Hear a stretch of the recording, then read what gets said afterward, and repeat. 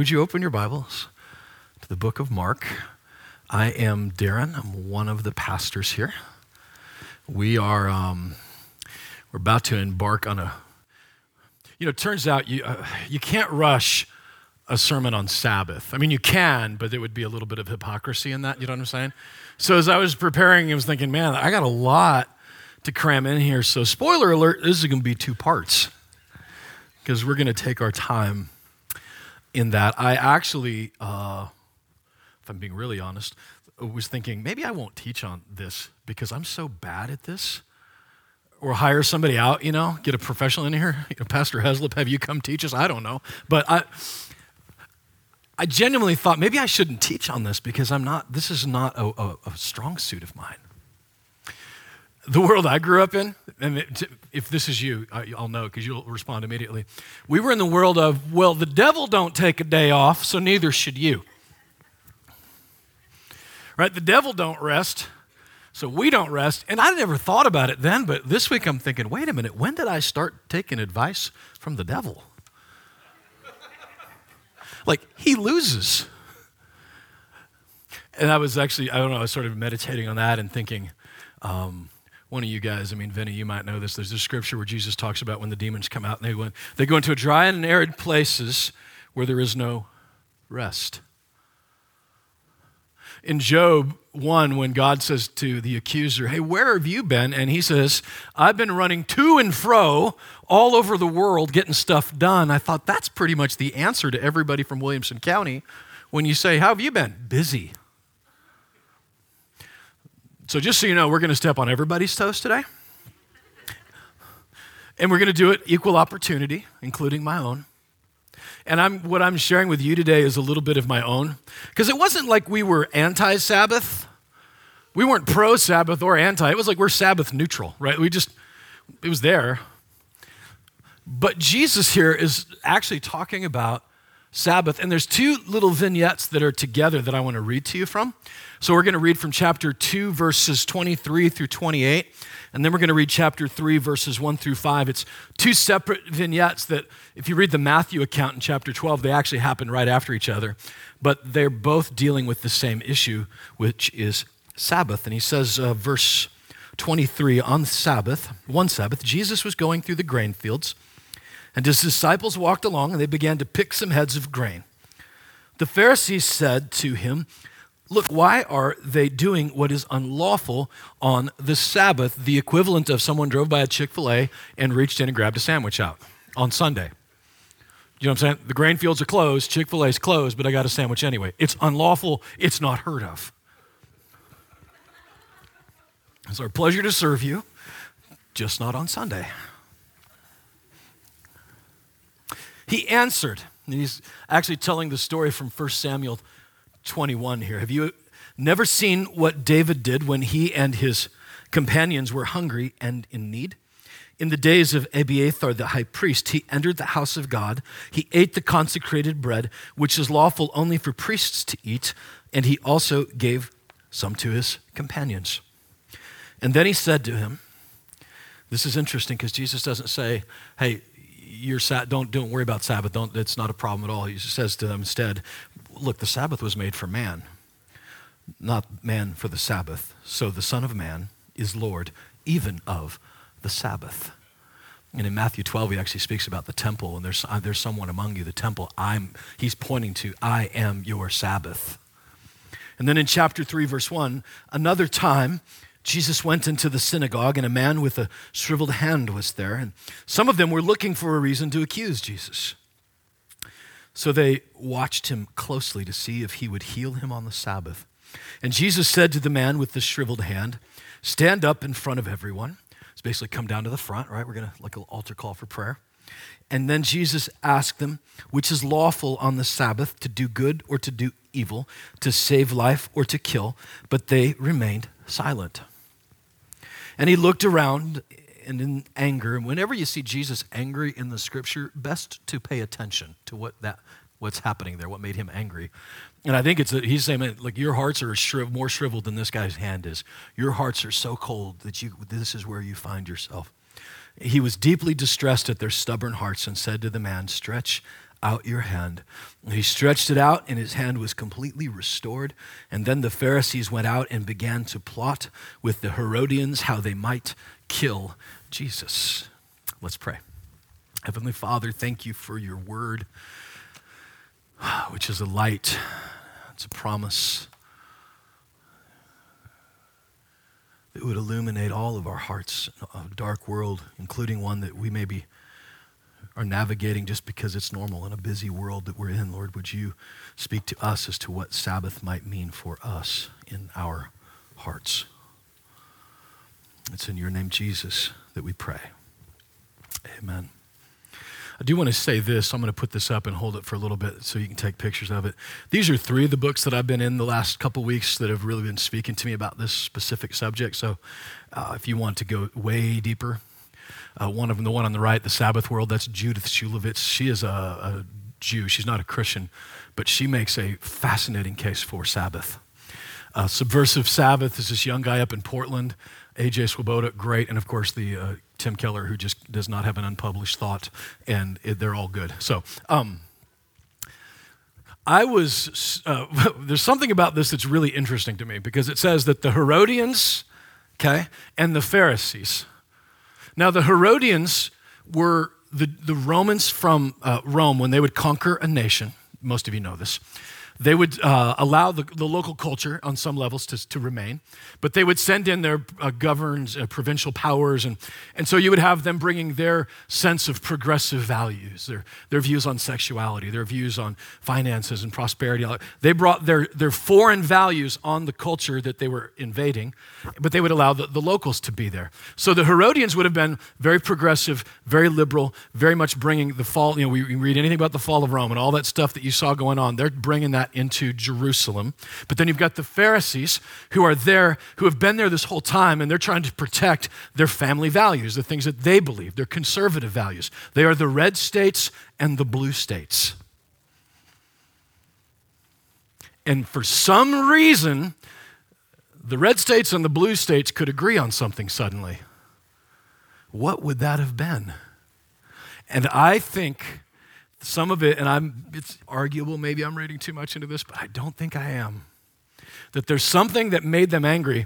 If you're a progressive and you're like, who cares about Sabbath? Let's throw it all away. Let's open Chick-fil-A every Sunday. Like we're progressives, we're going to picket them. We're going to throw them out. So on the one side, you've got the progressives that are saying, we want every day, don't mess with our rights to do whatever. On the other side, we're fighting for our family values. We're going to be here. So we want the religious side of us to be here. And Jesus gave something that didn't make either of them happy. Isn't that fascinating? So the question is, in a world of where we live, modern, sophisticated Westerners such as ourselves, that's what we think of ourselves, Maurice, honestly. We don't say it out loud much, but we think we figured this out, right? We're Westerners, we're smart.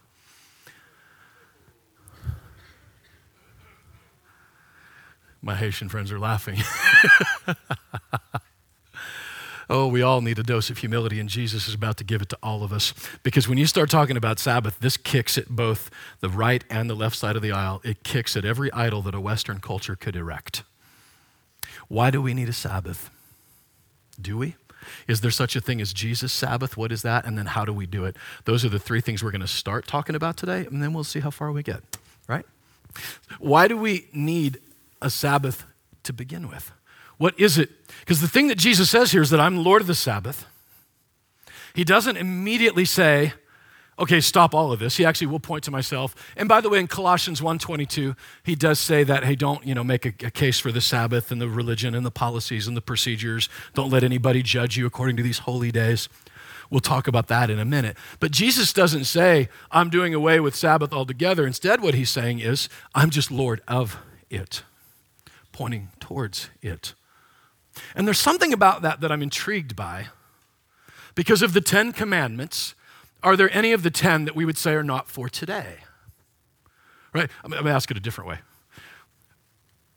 And this is part, I kind of wrote a little bit this morning in first service while I was praying that of the 10 commandments, there are 9 of them that if I were to violate in some method or another as your pastor, I would be and should be fired for that. The infractions, if I'm having an affair, if I'm stealing, you know what I'm saying? I should be fired for those, but there's one commandment that if I violate, not only am I not fired, I could actually be celebrated and promoted. Sabbath, because I'm dominating, I'm kicking butt, taking names, I'm available, I'm here for you. And here's what I was praying about. And I don't know, Max, this might hit you in a way, it hit me. Max and I had a great little lunch this week, or coffee, but I was thinking about it even in terms of a pastor. Why is it so hard for me to do a Sabbath or a sabbatical? Because on the one hand, if I just turn my phone off for a day, my initial response to that would be, well, what if something goes wrong? What if they need me? What if they can't get a hold of me? What if, of course, for most of our adult lives, most of you that have been around a while, that's actually was called life before. And just so you know, when you turn this thing off, just the last thing you see is an apple with a bite out of it. So just think about that.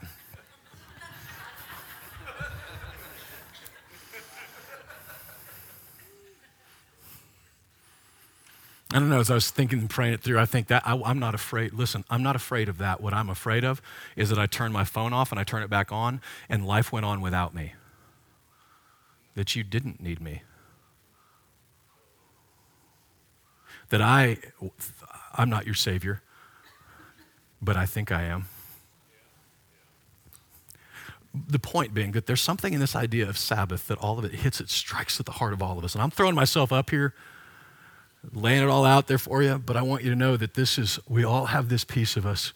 The Herodians and the Pharisees all need to point to a Jesus, right, that is the Savior of it. Now that said, in our culture, most weeks I have some sort of an article, something that I've been reading this week, something I've been diving into, and many weeks it's like I don't really have enough and I don't know what I'm going to say. There are some weeks where it's like there is so much that I don't even know where to start. This is one of those weeks. But I do want to start with this and say that work is not a sin. Working hard isn't part of the curse. Adam and Eve actually worked in the garden. That was part of God's design. My friend Scott Sauls wrote a book called Irresistible Faith, and he said this in there, that that all productive activity apart from rest and play contributes to our fulfillment as God's image bearers. So what you do in your work, you are doing God's work. It is one of the primary ways we've been invited by God to participate in his mission to redeem, restore, and develop the world. Work isn't a sin. 6 days of it, we're supposed to work for 6 days. The 2-day work week or weekend is actually, that was an American thing. That wasn't even a God thing. But the 7th day, and I would venture to say in a place like this, there's some of us that probably need a little bit of advice on the 6 days. Snap it up a little bit. But we live in Middle Tennessee. I'm venturing to guess that most of us need to focus more on the 7th day, on what we're supposed to do there and what that looks like. In this week's, it's been a couple weeks ago, there was an article that appeared in The Atlantic, and this guy is not a Christian. Secular progressive, and he's speaking about the work culture that is existing in our society right now, and he calls it, this is a secular progressive, and he calls it workism, the new religion of Americans. And he writes this, he says that work, let me skip down here, I've skipped ahead in my own sermon.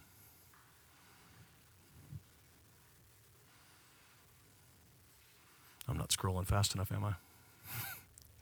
He says this, he's talking about economists in the early 20th century did not foresee work, I'm going to get to what workism is in a minute, did not foresee that work might evolve from a means of material production to a means of identity production. What he's saying, in the early 20th century, work was about getting something done so you could produce and you could get it. And now in our current society, it's actually about your identity in it. And back then, there was all these people that were writing books and psychologists that were saying that the coming day is we have to figure out what we're going to do with all of the leisure activity that's coming. The psychologists in the early 20s and 30s were writing books about the 5-day weekend. Forget Tim Ferriss's 4-hour work week. It was, we got all this leisure time, and none of that has happened. And here's what he says. This is what the writer, Travis says. A decline of traditional faith in America has coincided with an explosion of new atheisms. Some people worship beauty. Some people worship political identities. Others worship their children. But everybody worships something. Okay? Now you think a pastor's writing that, but that's a secular humanist who's acknowledging what we all know. And workism is among the most potent of the new religions competing for congregants. Now, he's making this case that this is for upper echelon and for wealthy people, that if you're being paid enough that you have to work this much to justify your pay. That's the argument he's making here. But the fact is that that's on every segment of society, this is what's happening. If you're doing well and you're financially secure, then you have to work even harder to justify your money. If you are, especially in the millennial culture right now, you're working so hard just to try to stay afloat, but because your identity was so wrapped up in your work. And this paper on the millennial burnout is saying that the side hustle gig, the idea that I'm working, because there was a day, by the way, when you would go to work in the morning and you came home at night, you were done. When I first became an agent, my boss was a guy named Charles Doris, and Charles is a saint of a human being. And in the mid to late 90s, I'm working at his little company called the William Morris Agency, and he says that like the first day I get in my new office and the phone rings, and it's like, my assistant does Darren Tyler's office, and it started, and it just never stopped from there on out. Darren Tyler's office, can you hold Darren Tyler's office? I'm like, whoa. So I asked Charles one day, how do you do this? Because Charles had been doing this for a good 20 years, and he used this metaphor. He said, well, Darren, being an agent's a lot like being in a whitewater raft. You just, in the morning, you take your kayak off of your vehicle, you put it in the water, you hold on for dear life, and then at the end of the day, you put your kayak on top of your car, you drive home, and then tomorrow you do it again. And that was actually how it worked in the 90s for us. If somebody wanted to send you a message, they had to fax it.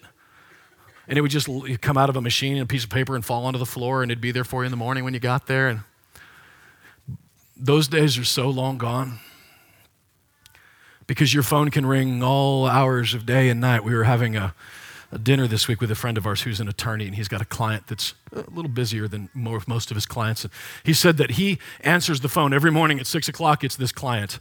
And every night when he goes to bed about 10 or 11 o'clock, this client will actually sneak out of his bedroom where his wife is and go down to his office. He works from home, and is answering. He's calling him because he's trying to sneak away from his wife. He's working all the time, 24/7. That's the culture that we're in. Now, I could just continue on and tell you that the psychologists, all the doctors, everybody's saying they're throwing up a red flag. There's 3 or 4 more articles just from the New York Times and the Wall Street Journal in the past month talking about this very thing, about how as a culture our anxiety is higher than it's ever been.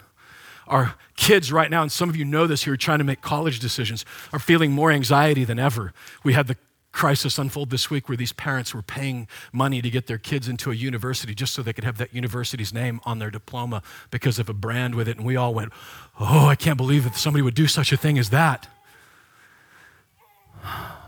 And yet we live in a culture that says if I don't have my kid in soccer by the time he's 4, he's screwed. Listen to one of the books I shared with you is it's Sabbath, The Sabbath World by Judith Shulevitz. She is a Jewish writer for the New York Times. And I shared this article with you guys a couple of years ago, but there was something in here that I wanted to read to you again because it's never left me. It's from her book. This is from 2003, by the way, which tells me that this isn't some new thing that we just created as millennials. Right? This has been around since the beginning of time, since the Pharisees and the Herodians got together on this. But Judith was talking about her life as an adult, a liberal female executive professional writer in New York. And she was realizing as time went on how this darkness was forming inside of her, how she was experiencing this morose and this pressure and this anxiety. And she began to look back at her youth and went back to the synagogue of her youth. But here's what she says, that she was talking about a writer of Freud, a student of Freud, writing about Sabbath and yada, yada. But here's what she says. On the weekly holiday observed by all present-day civilized humanity, in quotes, he was writing in 1919 when Sunday was still sacred. Did anybody grow up in a town where everything was closed on Sundays? You want to go to the store in the evening, you better get there before 5 because it's shut down. And turns out you can still get milk in the morning and nobody died. But listen, here's what she's saying. This is the reason. Judith is going to sum this up. I could read you 10 more articles, but she sums it up in this sentence. The working in our society, the way that we're working, is not about the money. She says that it is about the machinery of self-censorship that shut down. This is what Sabbath did for them, and this is what our modern workday is doing to us. The machinery of self-censorship shut down to the stilling, the eternal, listen to this phrase, eternal inner murmur of self-reproach. That was what Sabbath was meant to do. Because whether you're a millennial doing the side hustle, or whether you're a successful executive doing the real hustle, at the core of all of us, we have the eternal internal murmur of self-reproach that says, I'm not enough, and only if I succeed, only if I don't turn my phone off on Mondays and get a call from you, only then will I be valuable enough to justify my existence. Tim Keller talks about the movie Chariots of Fire. I remember watching it as a kid and being completely bored out of my mind because I didn't understand it. But there's a scene in this movie where one of the athletes is talking about running and why he has to run and why he can't. He says that because in the next 10 seconds, I justify my entire existence for living. If I can't do this, what good am I? And what Sabbath was meant to do for the Jewish people, and what I think maybe Jesus was saying was not shutting down the grain and all the talk about bread, was saying that we shouldn't shut down even a misguided attempt at trying to connect again with the reason that we were created. Even if it's misguided, it's better than nothing. Sabbath was literally baked into who we are. A lot of people don't know this, but the French Revolution, after it was over in the 1600s, I believe, they decided they were going to be a secular, progressive society. And so they did. Do you guys know this history, people? They did away with the 7-day work week. It was going to be 10 days now. They're going to show the world that we don't need, because they were trying to do away with religion, shutting down the 7-day work week, not knowing that it isn't just the creation story. It is literally the creation of us. It is our story wired into us. Suicides went up in France. Production went down in France. And for those of you that have been around, I'm going to say something that we probably shouldn't put on a public recording. I've traveled to French colonies and I've traveled to other colonies. The ones that have been French colonies, they did a number on those people. You can go from Ghana into Togo, and you see a specific difference of what happened, and I think it's a result directly. You can speak to that. I don't know, Lawrence, from Kenya and Maurice, but there's just something about when they took God out of that, it really, really wrecked some countries. And they had to shut that down, and that French revolutionary calendar had to admit finally that that actually doesn't work, that we can't explain why from secular definitions of why that a 6-day work week and a rest on the 7th works, but the Bible sure did. The Sabbath for us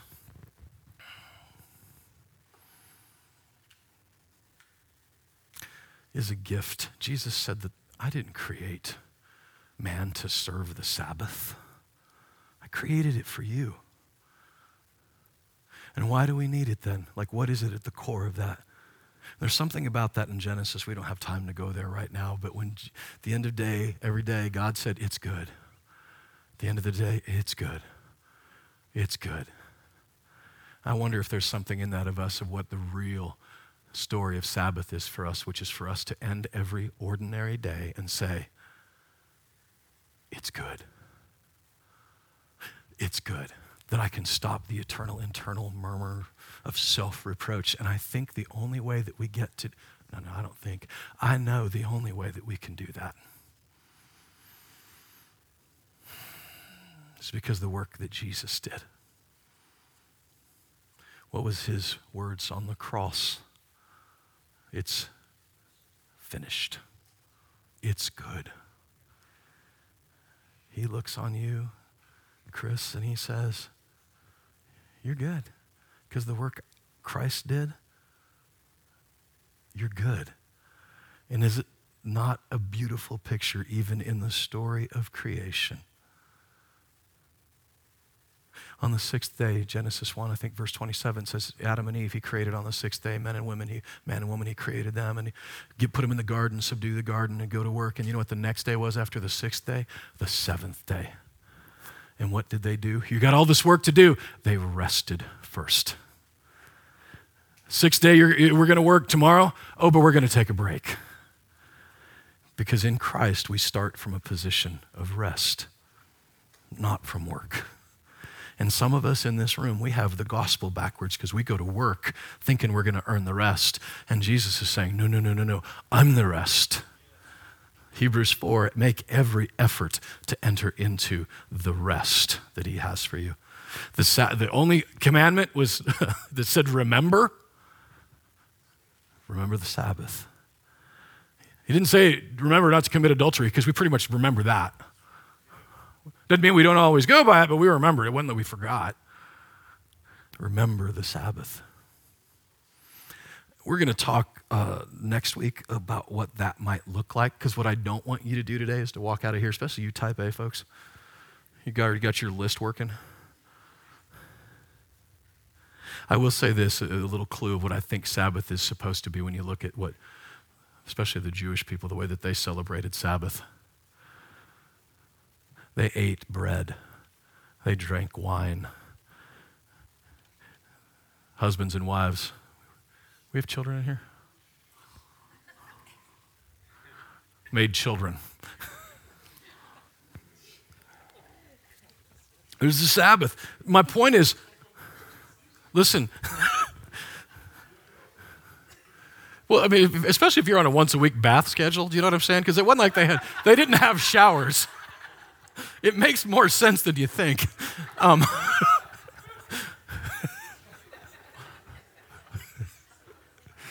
It's not even third service, and I'm literally off the rails.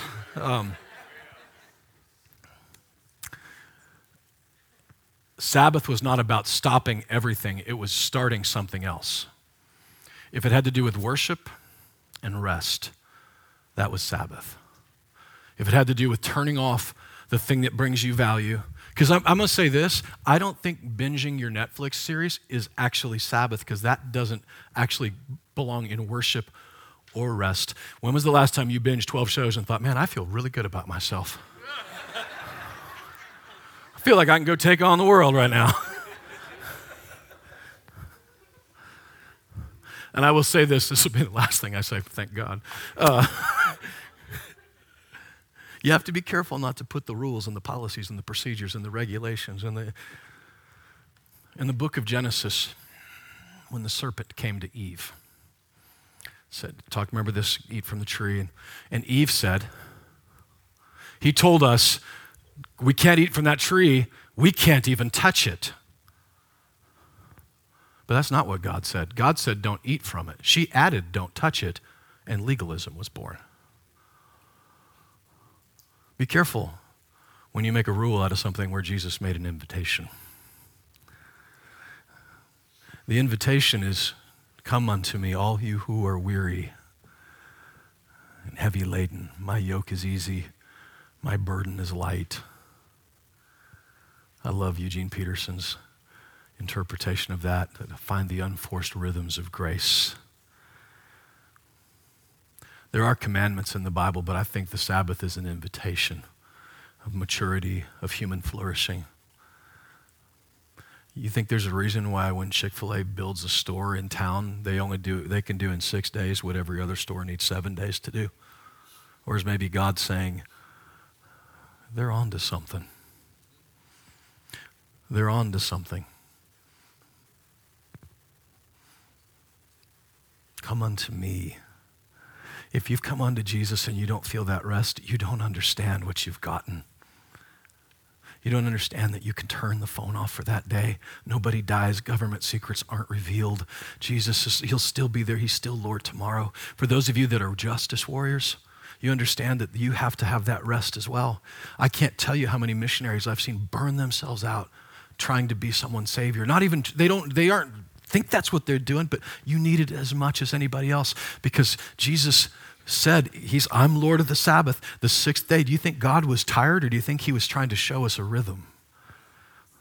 He never sleeps. But he was able to stop and say, my everyday, ordinary life, it's good. Not my life someday, not if I get this college, not if I get that. It's good. Stand and let's pray. When Jesus was on the cross, I think it's the prophet Isaiah in chapter 41, he spoke about the wicked writhe like the sea that's moving and they can't sit still. Do you think that Jesus on the cross was writhing like the sea because he was made wicked so that we aren't wicked anymore? He was made sin so that we are no longer, we are now the righteousness of God in Christ. He looks at you, Martin, especially you, he looks at you and says, it's good. That's amazing to me. And when I remind myself, if I have one, whether it's 1 week or every day, we'll talk about that next week.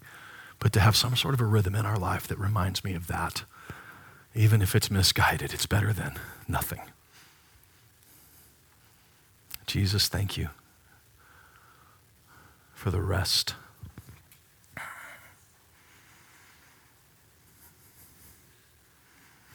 Lord, I pray that as my family is learning some lessons here, that all of us will learn them together. The Sabbath isn't some giant burdensome thing. It's a gift for us. And how dare we reject it? At our own peril would we reject a gift like that. God, I know that even right now there's somebody in here thinking, there's no way I could do this. I'm feeling the burden. Lord, would you allow them to just pop the bubble and just breathe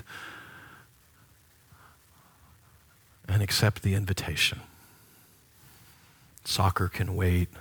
Dance can wait. Work, my relationship, Lord, it's you that want to give us rest, and that's the gift we want to receive from you today. It's a gift we don't have to wait for heaven for. Satan might be working 7 days a week, but not me. I'm taking a day off. In Jesus' name we pray. Amen. Guys, I hope that's a blessing. I know that it's vacation week for some of y'all. Take some Sabbath time in there.